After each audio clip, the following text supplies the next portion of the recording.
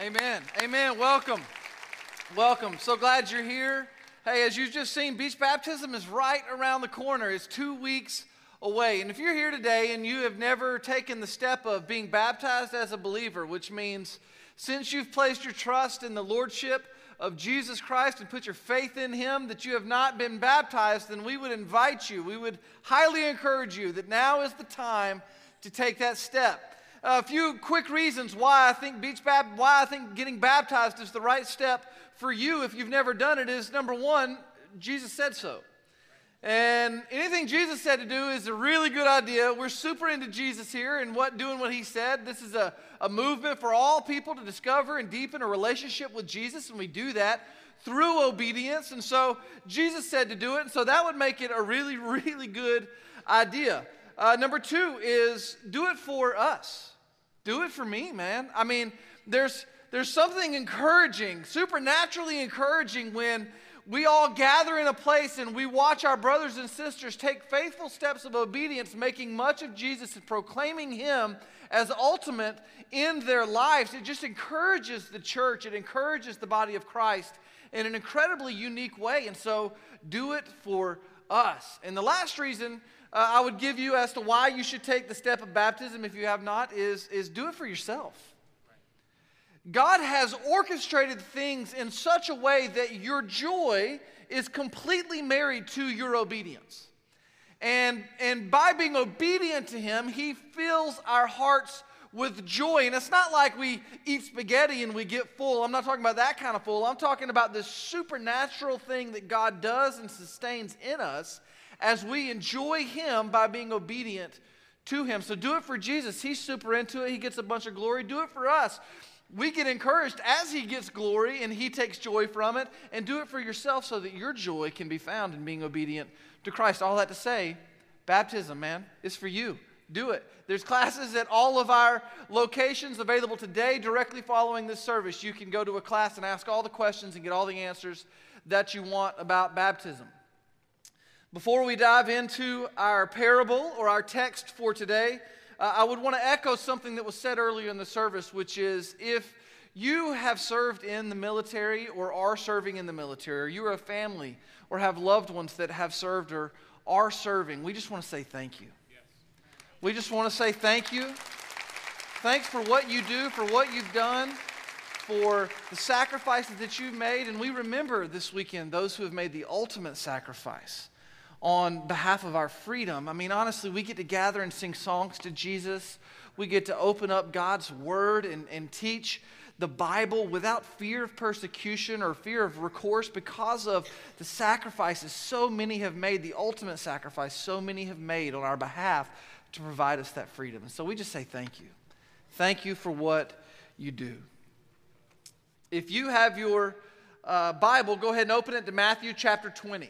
Matthew chapter 20. We are going to be studying the parable of the laborers in the vineyard today.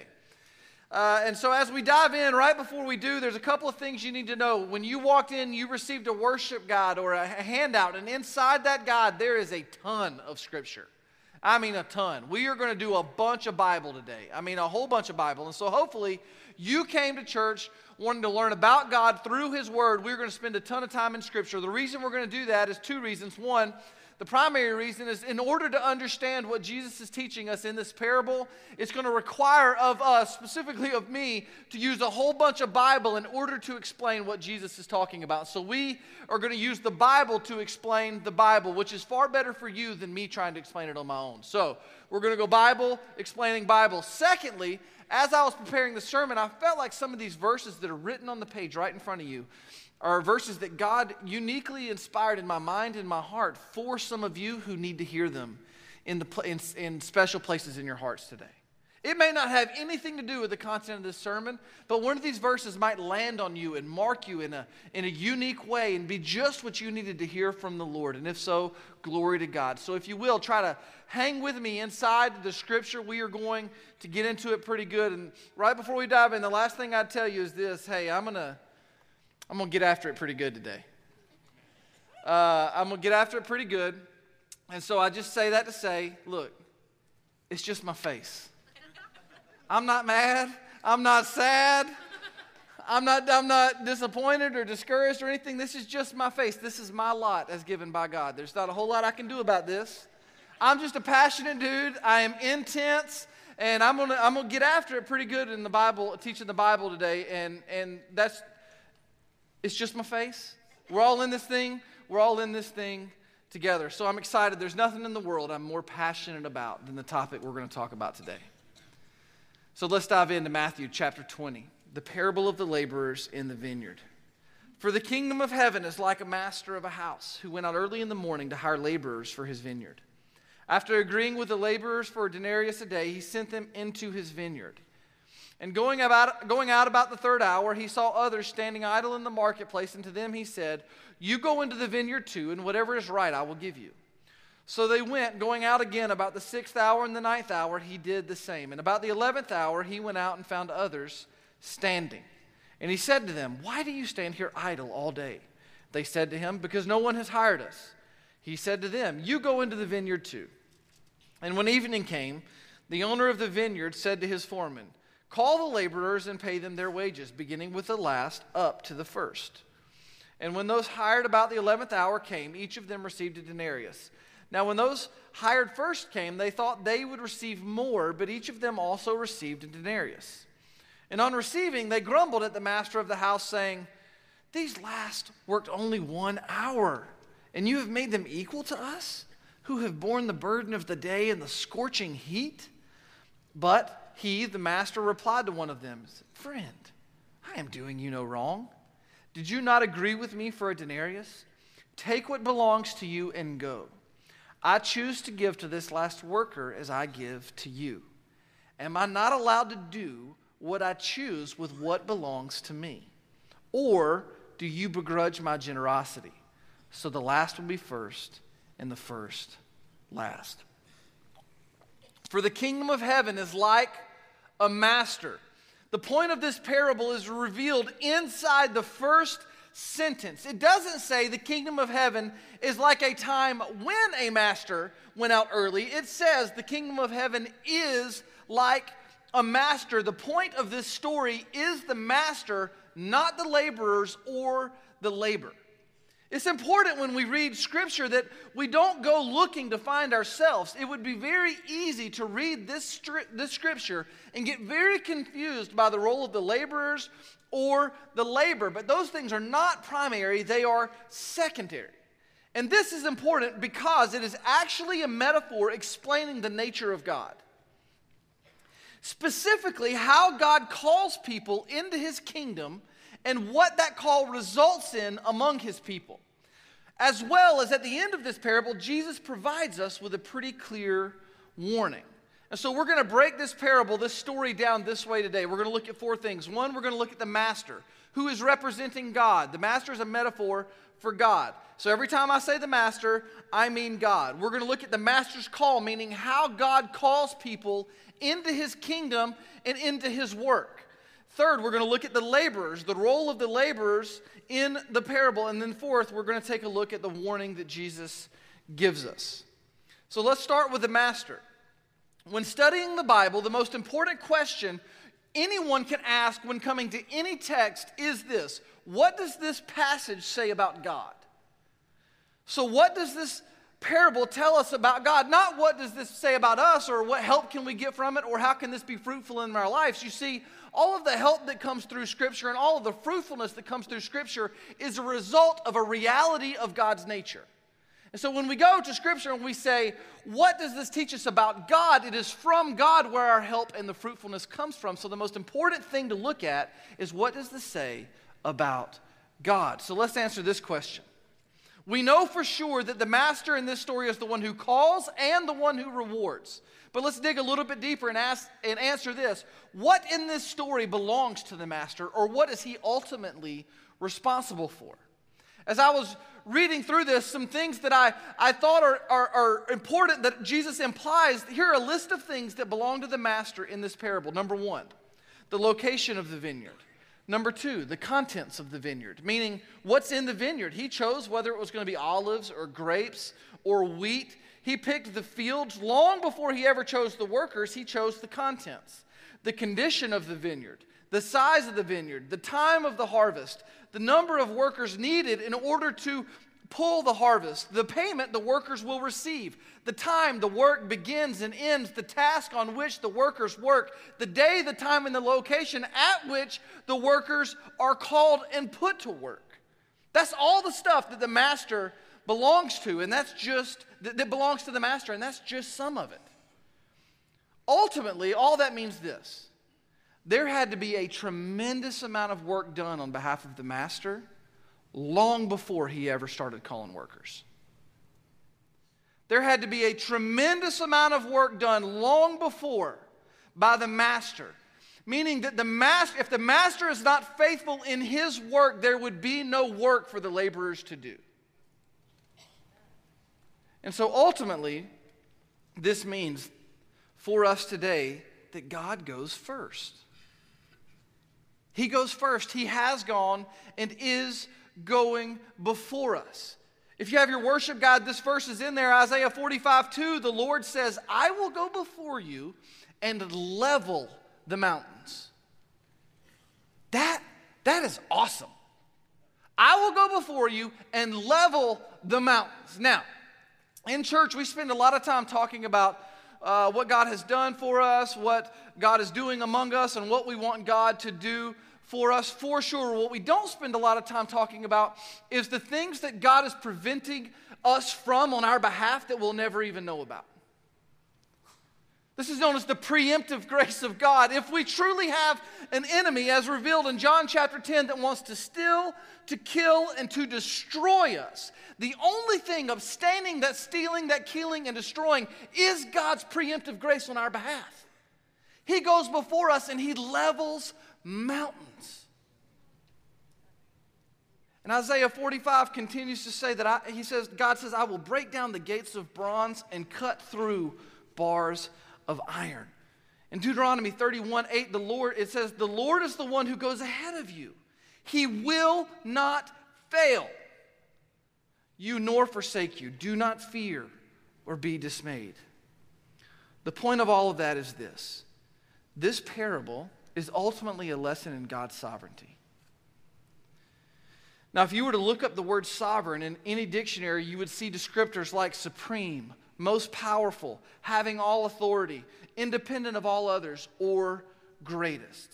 So, if you were to put all that together, you could rightly say that God is all-powerful in his supremacy, has all the authority as he stands independent of all others in his unmatched greatness. I'm going to repeat that again. I don't know if you heard me. God is all-powerful in his supremacy and has all the authority as he stands independent of all others in his unmatched greatness. He has no equal. He has no equal. And here is just what is mind-blowing. The God who is all-powerful with all authority and in his unmatched greatness, he's into you. He's into you. He loves you like crazy. I mean, you don't go before people and level mountains on their behalf if you don't love them. You don't go before people. You definitely don't die for people that you are not in love with. He is into you. He has gone before us. He goes before us. I really believe that there's some stuff that God has for us that if he were to tell us, our minds literally could not comprehend what he has in store for us. The sovereignty of God is fantastic news. I think as life unfolds and we step into eternity, that the best news we will have ever heard is our God is sovereign. It's the greatest news in all of the universe. Here are 5 claims that the Bible makes about God that are all encompassed by his sovereignty. Number 1, God is above all things and before all things. Revelation 21 says he is the Alpha and the Omega. He is immortal and is present everywhere so that everyone can know him. Romans chapter 1 says the same thing. This is known as the preeminence and the omnipresence of God. Number 2, God created all things and he holds all things together, both in heaven and on earth, both visible and invisible. Colossians chapter 1, this is known as God's preservation, or the preserving power of God, that he holds all things together. Number 3, God knows all things, past, present, and future. There is no limit to his knowledge, for God knows everything before it happens. This is Romans chapter 11, Psalm 147, and Psalm 139. Number 4, God is supreme in all things and accomplishes all things. Nothing is too difficult for him. This is known as God's providence. Jeremiah, the prophet, in chapter 32, verse 17 says this. Listen to this. Ah, Lord God, it is you who have made the heavens and the earth by your great power and by your outstretched arm. Nothing is too hard for you. There is nothing I will face in my life that is too hard for him. For me, for sure, but not for him. Isaiah 41:10 says, do not fear, for I am with you. I will strengthen and I will hold you up with my righteous right hand. Psalm 46:1 says, God is our refuge and strength, an ever-present help in trouble. Psalm 115:3 says, our God is in the heavens, and listen, he does all that he pleases. Proverbs 16:9, this may be the word you came here today for, that the heart of a man plans his steps, plans his way, but the Lord establishes his steps. Genesis 50:20, Joseph looks at his brothers who sold him into slavery and left him for dead, and he says, as for you, you meant evil against me, but God meant it for good, to bring it about that many people should be kept alive. And in the same way, we can look at our enemy and we can say, what you have meant for evil in my life, God means for good. Romans chapter 8, verse 28 says, and we know that for those who love God, all things work together for good, for those who are called according to his purpose. Not just the easy things, not just the good things, and not just the things that we can comprehend. All things work together for good of those who are called according to his purpose. Daniel chapter 4, verse 34 and 35 says that his rule is an everlasting rule, and his kingdom endures from generation to generation, and all the inhabitants of the earth are accounted as nothing, as he does according to his will among the hosts of heaven and among the inhabitants of the earth. And none can stay his hand or say to him, what have you done? Isaiah 55, verses 8 and 9 says, for my thoughts are not your thoughts. This is God talking. Neither are your ways my ways, declares the Lord. For as the heavens are higher than the earth, so are my ways higher than your ways, and my thoughts than your thoughts. The fifth thing the Bible claims about God that is all encompassed by his sovereignty is that God rules over all things.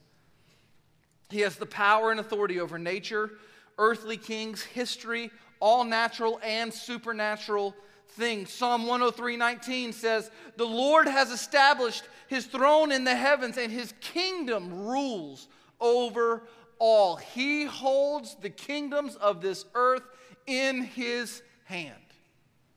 He rules over all. Now, this reality of God's sovereignty is simply amazing. Our language is actually too feeble to credit God appropriately for how beautiful his sovereignty really is. I mean, I remember some years ago when I was searching for truth and I was in my 20s and I thought I knew everything about everything, just like everybody does when they're in their 20s. No offense if you're in your 20s, but give it a minute. Like a decade, and you'll get it. For a long time in my life, I didn't really want to know the God of the Bible. I just wanted to know God how I wanted God to be. I wanted to create God in my image instead of understand what the God of the Bible was really like. But God wanted me to know him. And so he began to draw me into himself and teach me who he really is through his word. And in that process, I began to learn about God's sovereignty, and I got completely enamored. I mean, completely floored with this reality that God is sovereign. It is truly the greatest news that I have ever heard. The fact that God is sovereign has proven to me to be the single greatest truth I have ever encountered in my life. I mean, what's the best news you've ever heard in your life? When I think about fantastic news, I think about the times where my wife came to me to tell me that she was pregnant with our beautiful daughters. The first time, I was in the shower. And I'm in there just cleaning up, getting ready to go to church. It was a Sunday, and I look around, and here around the curtain comes this pee stick. And she hands it to me, and I grab it, and I look at it, and at first I thought it was a thermometer. I was like, are you sick, or what? Is this like a new thing? And she's like, no. And I was like, what does this mean? She was like, I'm pregnant. And I was like, oh, this is so great. Praise the Lord. Let me finish washing my pits, and then I'll hug you, and we'll celebrate, It's too much information. My bad, guys. Kid number 2, same thing. She takes a stick, she puts it in a bag. She doesn't even put like paper in it and like pretty the bag up. It's just a gift bag with a stick in it, and she hands it to me, and I look at it, and I'm like, oh, this is great. Man, praise the Lord, we're pregnant again. And then immediately I thought, did she wash this thing before she put it in the bag? Another piece of fantastic news that came in my life was one day on a grand weekend in April, a few years back, a friend of mine calls me and says, hey, man, I just got tickets to the Masters. Do you want to go? Let me pray about it. Yes. Yes, that totally would make my top 5. Another piece of great news I got just recently. I went in for some tests that I have to get every so often based on my family history, and they have to run some procedures on us and just to make sure that everything's okay. And if you were here last time that I shared, you'll understand all the more why this mattered so much. But I went in for a procedure, and in the middle of the procedure, some things started to go wrong. My airway collapses, my lungs fill up with fluid, they have to bail out of the procedure, and I get rapid onset pneumonia. And they start running all these scans of my chest. And in these scans, they find some abnormalities in my lymph nodes in my lungs. And they didn't really know exactly what that meant. Side note, in that process, they found out that I only have one kidney. I mean, who doesn't know you only have one kidney? I didn't know. Now you know that I only have one kidney. We'll just share that information together. Why do people only have one kidney? I don't know. God's sovereign. What do you mean to say? But all that to say, They found these things, and as I'm coming in recovery, I'm asking the doctor, I'm like, what does this mean? And the first thing he says to me is, possibly this could be lymphoma. Now, for a guy who watched his mom die of cancer, I immediately went to fear and trepidation, just mortified. I did not go to faith. I went to fear. That is for sure.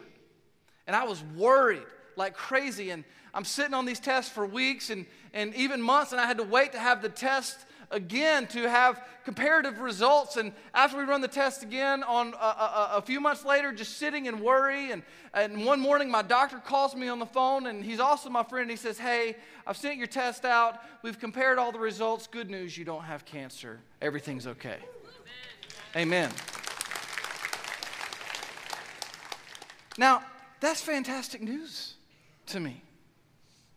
But all of that good news, as good as it is, it pales in comparison to the news that God is sovereign. Yes. Here are 4 reasons why God being sovereign is the greatest news I've ever heard. Number 1, if God is sovereign, that means I'm not. And can I just say hallelujah? Look, I can't even manage my bank account without making a mistake. I promise you this, I lose my sunglasses every day. I lose them every day. It is by God's grace that He does not leave me sovereign over me. That He gently calls me into His control and into His sovereignty and shows me that He is sovereign and is there where I find rest and peace and joy. If God's sovereign, I am not. Hallelujah. Number 2, if God is perfect, He can't make a mistake. That means you are not a mistake. Your past is not a mistake. Your future is not by accident. I am not saying that God's sovereignty makes our lives experientially okay. I'm just saying that He is perfect and He cannot make a mistake. I mean, let's just assume that your life has been terrible and that somehow by the grace of God you were able to place your trust in Jesus and you put your faith in Him as your Lord, but yet you still go through life and life is hard and life is full of suffering, and then one day you die and you pass through the gates of glory into the presence of God. God's perfection guarantees you this: when you pass from this life to the next, all the suffering you have endured in this life will make the glory you taste and see all the much more sweeter when you get there. I'm saying that the cold of this life that we walk through, when we pass into the warmth of His eternal embrace, it will be all the much more sweeter because He is perfect. I'm not saying that makes all kinds of sense to us right now. I'm just saying one day it will. One day it will. Number 3, Because God is sovereign, then you don't have to pretend. You don't have to live a lie. We say all the time that the fake you is doing just fine. Pastor Joby said a few weeks ago that your relationship with God is the only relationship you will ever have where there are no secrets. He knows everything. He is everywhere. Because God is sovereign, you don't have to pretend. Number 4, because God is sovereign, salvation belongs to Him. Salvation belongs to Him. And this means many things, but 2 that I'm going to focus on. Number 1 is that you can't earn it, so you can't lose it. You can't earn it, so you can't lose it. Ephesians 2:4-10 says, "But God, being rich in mercy, because of the great love with which He loved us, even where we were dead in our trespasses, made us alive together in Christ. By grace you have been saved, and raised us up with Him, and seated us with Him in the heavenly places in Christ Jesus, so that in the coming ages He might show the immeasurable riches of His grace in kindness toward us in Christ Jesus. For by grace you have been saved through faith. This is not your doing, it is the gift of God, not a result of works, any works, so that no one may boast. For we are His workmanship, created in Christ Jesus for good works, which God prepared beforehand that we should walk in them." You're going to want to remember that part. Psalms 3:8 says, "Salvation belongs to the Lord. Your blessing is upon your people." Here's a truth for you. You can resist God's gifts. You just can't return them. You can resist them. You just cannot return them. Once you respond to God's generous offer of salvation by accepting the revelation of truth that He provides and believing in God's activity on your behalf, which is best realized in the life, death, and resurrection of His Son, Jesus, once you place your trust in that as your Lord and as your salvation, then you are in like Flynn, my friend. Once you put your trust in Jesus, you are a part of the family of God forever. What God does, He does with finality. That is the whole idea of it is finished. It also means He isn't done with you yet. Hebrews 12:1-2 says, "Therefore, since we are surrounded by such a great cloud of witnesses, let us also lay aside every weight and sin which clings so closely, and let us run with endurance the race that is set before us." Looking to who? Looking to Jesus, the founder, the author, and perfecter of our faith, who, for the joy that was set before Him, endured the cross, despising the shame, and is seated at the right hand of the throne of God. If He truly is the author, the founder, and the perfecter of your faith, then He isn't done with you yet. He is like a potter sculpting a piece of clay into a masterpiece. You are His masterpiece, His workmanship, and you are a work in progress. So when Jesus says the kingdom of heaven is like a master, to help us better understand who God is and how He works, that's what He's talking about. Now that we have that small detail out of the way, let's continue with the rest of the parable. Look, I just gave y'all an 11-point sermon on half a sentence. I could be up in here for a long time. We could just keep on going, but we're working on it. That is what the master is. We've looked at that. Let's look at the master's call in this parable. The master calls workers 4 or 5 different times. He calls one group early, 2 more groups, a group at the 3rd hour, 2 groups at the 6th and then the 9th hour, and then he calls group 4 at the 11th hour. Here's what that means, that as the day progresses, as time as we experience it progresses, that God calls different people at different points with the same call to the same work. So what is the call? It is a call into the master's kingdom, which is a call into the master's service. So what is the master's work? What is God working on in creation? It's best stated, God's eternal purpose in creation is to gather a people for Himself that He can show His glory to and he can show his glory through. That is what God has been up to since the beginning of time. Since he began creating, it was to gather for himself a people that he could show his glory to and show his glory through. God is gathering for his glory, and he does this through the revelation or through the proclamation of the gospel, which is plainly stated in this, that God, in his love, sent his son Jesus to earth to redeem sinners and restore them into a relationship with him. And by doing this, the redeemed can be completely and utterly enthralled with him and enjoy him as sovereign for all of eternity. The call of God on sinners has never changed. It has always been, I will be your God and you will be my people. Romans 1:16 says, for I am not ashamed of the gospel, because the gospel is the power of God that brings salvation to everyone who hears and believes. Jesus says, I am the way, the truth, and the life. No one comes to the Father except through me. It is through the heralding, the revelation of truth, the proclamation of the gospel that sinners turn from their sin and repent unto a holy God, and he welcomes them in his embrace by adopting them with his Spirit. Some of us are called by the gospel early in life. Glory to God. Some of us are called later, and still some later, and still some even later. Glory to God. Here's what the 6th hour, 9th hour, 11th hour, here's what that means.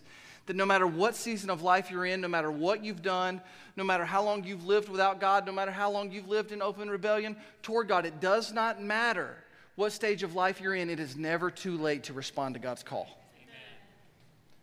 It is never too late to respond to God's call. This is why beach baptism is such a big deal. It is thousands of people gathering on the beach saying, he is our God and we are his people. And God comes in that, and he makes himself present among us, and it is a beautiful, beautiful thing. Honestly, it does not matter when you were called. It just matters that God loves you so much that he calls. It doesn't matter when. It just matters that he loves you so much that he calls. I love that this parable ends the way that it does. At the end of this parable, the master gives zero regard for when the workers started working. And even more importantly, he gives zero regard for how much work they did. Psalm 16 verses 5 and 6 says, the Lord is my chosen portion and my cup. You hold my lot. The lines, listen to this, the lines have fallen for me. The lines as drawn by God have fallen for me in pleasant places. Indeed, I have a beautiful inheritance. You see, in this parable, the master agrees with the workers beforehand on what their reward would be, and in the same way, God has settled for his lovers. He has settled for the faith-filled a beautiful inheritance in his kingdom. The workers didn't negotiate a better rate or a per-pound payment system. They didn't earn more or less based on how much harvest they brought in. You see, if you take this parable as truth, it explains like 10 million other things in Scripture. For example, there are plenty of places in Scripture that speak of a day of judgment in which God rewards people based on their works. Scriptures like Romans chapter 2, 6 through 10, where it says, God will render to each one according to his works. To those who by patience and well-doing seek for glory and honor and immortality, he will give eternal life. But for those who are self-seeking and do not obey truth, but obey unrighteousness, there will be wrath and fury. And in verse 10, he ends it saying, for God shows no partiality. In Romans 14:12, it says that each one of us will give an account of himself to God. 2 Corinthians 5 verse 10 says we must all appear before the judgment seat of Christ, that each one of us may be recompensed for his deeds in the body according to what he has done, whether good or bad. Now, it is always best to let the Bible interpret the Bible. This is why it is super important to be a student of the Word. In this case, if we let the Bible interpret the Bible, then we see that we will be judged based on our good works, and that our good works were prepared for us by God beforehand.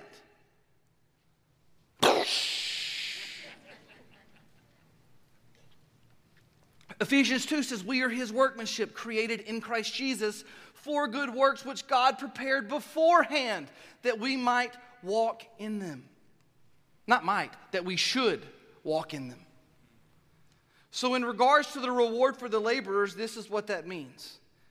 That the call to the master's work and the reward for that work was set by the master long before the workers ever received the call. Here is how the Apostle Paul explains this truth in the book of Ephesians. Just let this scripture happen to you. Blessed be the God and Father of our Lord Jesus Christ, who has blessed us with every spiritual blessing in the heavenly places, even as he chose us in him before the foundations of the world, that we should be holy and blameless before him. In love, he predestined us for adoption. Now, that term, people get a little wonky on it. Do you think God has a plan? God has a plan. So the word predestined means that God has a plan. In love, he predestined us for adoption to himself as sons through Jesus Christ, according to the purpose of his will, to the praise of his glorious grace, with which he has blessed us in the beloved.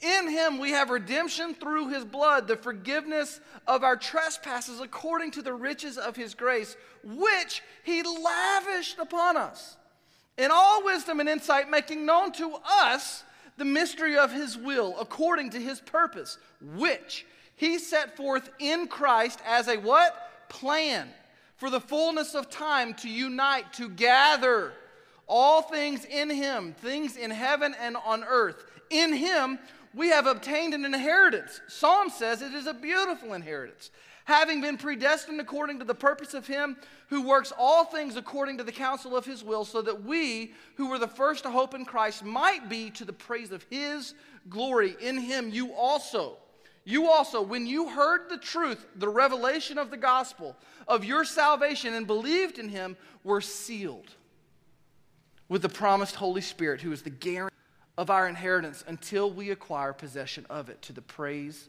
of his glory.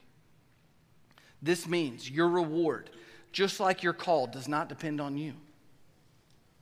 It depends on God, and he is ever faithful to his promise. We say all the time that you are not saved by works. What we mean is you are not saved by your works. You are completely saved by works, by God's work on your behalf. God has done all the work. God is the one who calls, and God is the one who rewards. He has bought you at a price. He has sealed you with his Spirit, and he will deliver you into an eternal inheritance by faith, by his will. And all of this is done and is being done by God's grace and for his glory alone. So for us, the laborers, the workers, the believers, the called, the redeemed, here's the confidence that we can take from this parable.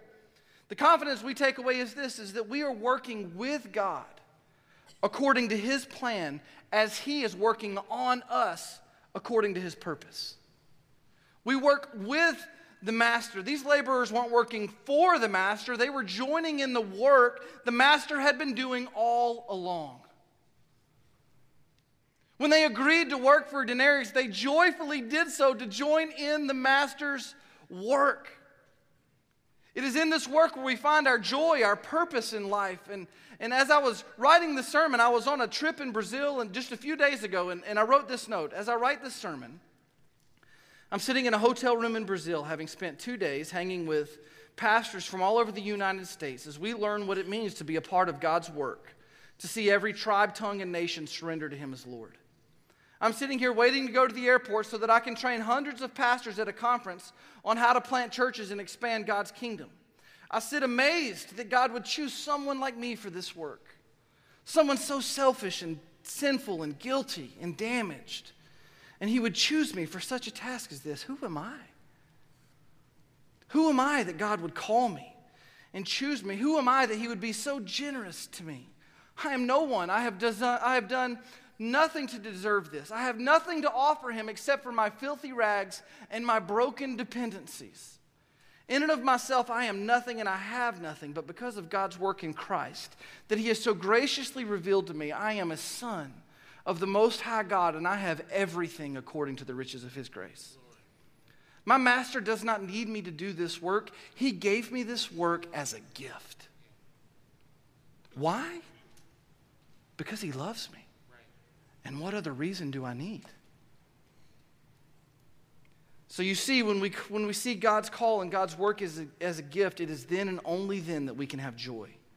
Joy is not rooted in activity, it is rooted in identity. We are not laborers in a field spinning our wheels to an end we don't understand. We are called out workers, joyfully spending our time. We are a royal priesthood set apart in holiness by God, and we joyfully spend our time, our energy, our resources on the Master's agenda, on His work. We do not do the work for the work or for the reward. We work with the Master who gave us the work and will give us the reward. The parable ends this way. When evening came, the owner of the vineyard said to his foreman, "Call the laborers and pay them, beginning with the first up to the last." And those who he hired about the 11th hour, each of them received a denarius. Now when those hired first came, they thought, that's key, they thought they would receive more. But each of them also received a denarius. And on receiving, they grumbled at the master of the house, saying, "These last worked only 1 hour, and you have made them equal to us who have borne the burden of the day and the scorching heat." But he replied to them, "Friend, I am doing you no wrong. Did you not agree with me for a denarius? Take what belongs to you and go. I chose to give to this last worker as I give to you. Am I not allowed to do what I choose with what belongs to me? Or do you begrudge my generosity? So the last will be first and the first last." I think the warning Jesus gives us is this: Christian, be careful not to judge God in His activity. I have seen this many times in my life, and honestly at times been guilty of it myself. There are times when God does things in other people's lives and not in mine, and I get jealous. I get entitled, and this is a scary thing. The truth is that God chooses His servants for various tasks in various ways at various times. You and I may very well bear the heat of the day. We may well have worked in God's vineyards for years and years, and then some unknown person turns up, and God uses them for what seems to be a more prestigious task than ours. God can do that.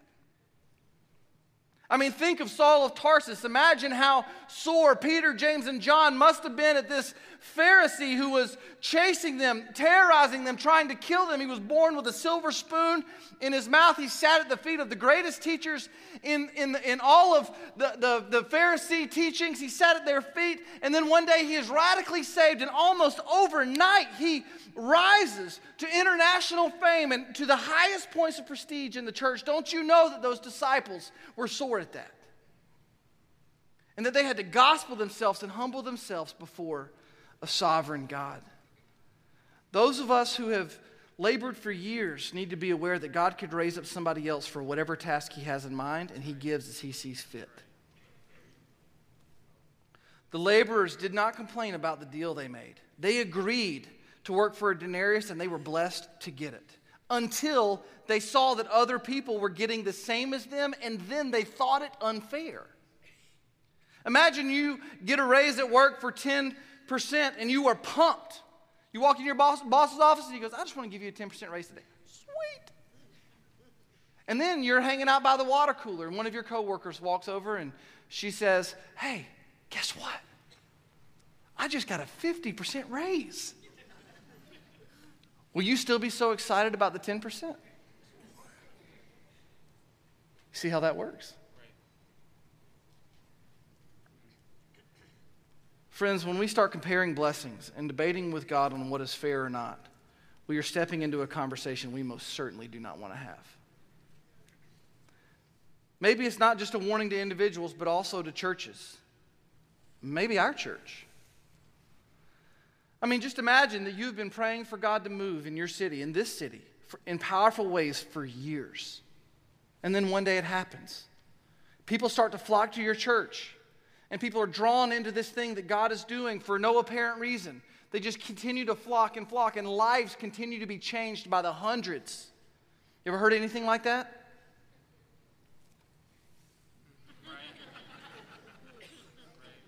More than 4,000 people have surrendered to Jesus since this thing started a little more than 4 years ago. If that doesn't qualify as a move of God, I don't know what does. But it would be easy for us to look at all the people that God is drawing and say, they didn't labor in prayer, they didn't show up and serve every weekend, they didn't give their money or time, but nevertheless, they're getting all the benefit of the move of God. It is tempting for any long-standing person in church to think, who are these people? They don't deserve this. We're the ones who waited. We're the ones who gave. We're the ones who worked for this. And to that, God says, am I not allowed to do what I choose with what belongs to me? Or do you begrudge my generosity? I'm going to be honest with you. Of all the conversations I want to have with God, I do not want to hear the question, Ryan, do you begrudge my generosity? That's just not something I want to do. The truth is, the master never quits calling. He will quit one day that he has decided, but it is not today. The master never quits calling. Churches stop joining the master. Churches, Christians, stop joining the master in his work because it gets complicated. It gets hard. The labor ain't easy. Jesus says the harvest is here. It is the 11th hour, and he is calling people to himself all over the world. Jesus is super busy doing the Father's work, and this church, we are going to go to heaven sweating because we are in the Father's business. We are in his vineyards. We are planting churches. We are sending missionaries. We are boldly proclaiming the gospel. We are baptizing people. We are sending mission teams. We want every tribe, tongue, and nation to know that he is our God and we are his people. We are going to join him in his work, and we are not going to do so in arrogance. We are not going to do so with entitlement. We are going to act like we are grateful because we are grateful that God has invited us into his work. And with joy in our hearts, with thanksgiving in our mouths, and with this prayer marked on our souls, we look to God and we say, God, please use us for your work. Please use us. 1 Timothy 6:6 says, godliness with contentment is great gain. If I could go back in time and fix one thing in my ministry and in my career, it is this. I would accept myself as God made me. And I would be content in his provisions in my life instead of being addicted to more. And being miserable when I didn't have what I thought I was supposed to. If God is sovereign, the truth is this, my friends. Nobody can give you what God has not. And nobody can keep you from what God has for you. Nobody can give you what God has not, and no one can keep you from what God has for you. So we're going to end a little differently today at this message of sovereignty. You see, the message of sovereignty, there's only one right response to the news that God is sovereign, and that is worship. And that is to worship him in his sovereignty. And so I've asked for all the bands to come out at all of our locations here at San Pablo, at Bay Meadows, and Mandarin. All of our bands have come out. We're going to end a little differently than normal. We are going to respond to God in worship a little bit longer than we normally would at the news of his sovereignty. So if you will, at all of our campuses, stand with me. And we are going to worship God. We are going to ascribe to him with our best attempts in our language what he is worth. We are going to give him glory. We respond in worship by singing, by raising our hands, by lifting our voices. Our language may be too feeble, but I can tell you what we can do. We can turn the volume up. We can turn the volume up, and so we're gonna sing. This is not your opportunity to be first to your car. This is not your opportunity to be first to pick up your children. It is your opportunity to prioritize God as first in worship because he is worth it. And so we're going to give him glory for the next few minutes. And I challenge you, I encourage you, I ask you, give God glory for what he's done in your life. Give God glory for the salvation that he provides. Give God glory for his call on you. Give God glory that he has given you a new name under heaven by which you can be known. Give God glory that your identity is not in activity, but it is rooted in his work. Give God glory that he calls and that he rewards. Give God glory for the answered prayers that he's answered in your life. Give God glory for the unanswered prayers that he's trusted you to pray. If you want to come to our altars and respond to him at all of our campuses, come and pray, lay prostrate before the Lord as an act of surrender unto his sovereignty, because he is sovereign. And it is by his sovereign right hand that he upholds the universe. It is by his good measure and his grace and his mercy alone that he preemptively goes before us. It is his voice that we hear behind us saying, this is the way, walk in it, whether you turn to the right or the left. It is he who goes before us and levels mountains. He makes a highway of holiness. He has created a path of righteousness. It is his Son whose name is above every name. His name is higher. His name is greater. His name is stronger. He has no equal. He has no rival. He is sovereign over all things. He put the stars in the sky and he knows them by name. He counts the hairs on your head, and in your death, he draws something out of nothing. That's right, man. That's right. Amen. He is who calls life out of death and brings light out of darkness. He is sovereign. And so we worship him. And he's so good to us that when we give him glory, he gives us joy. And so we're going to worship God. We're going to give him glory because, church, our joy depends on it.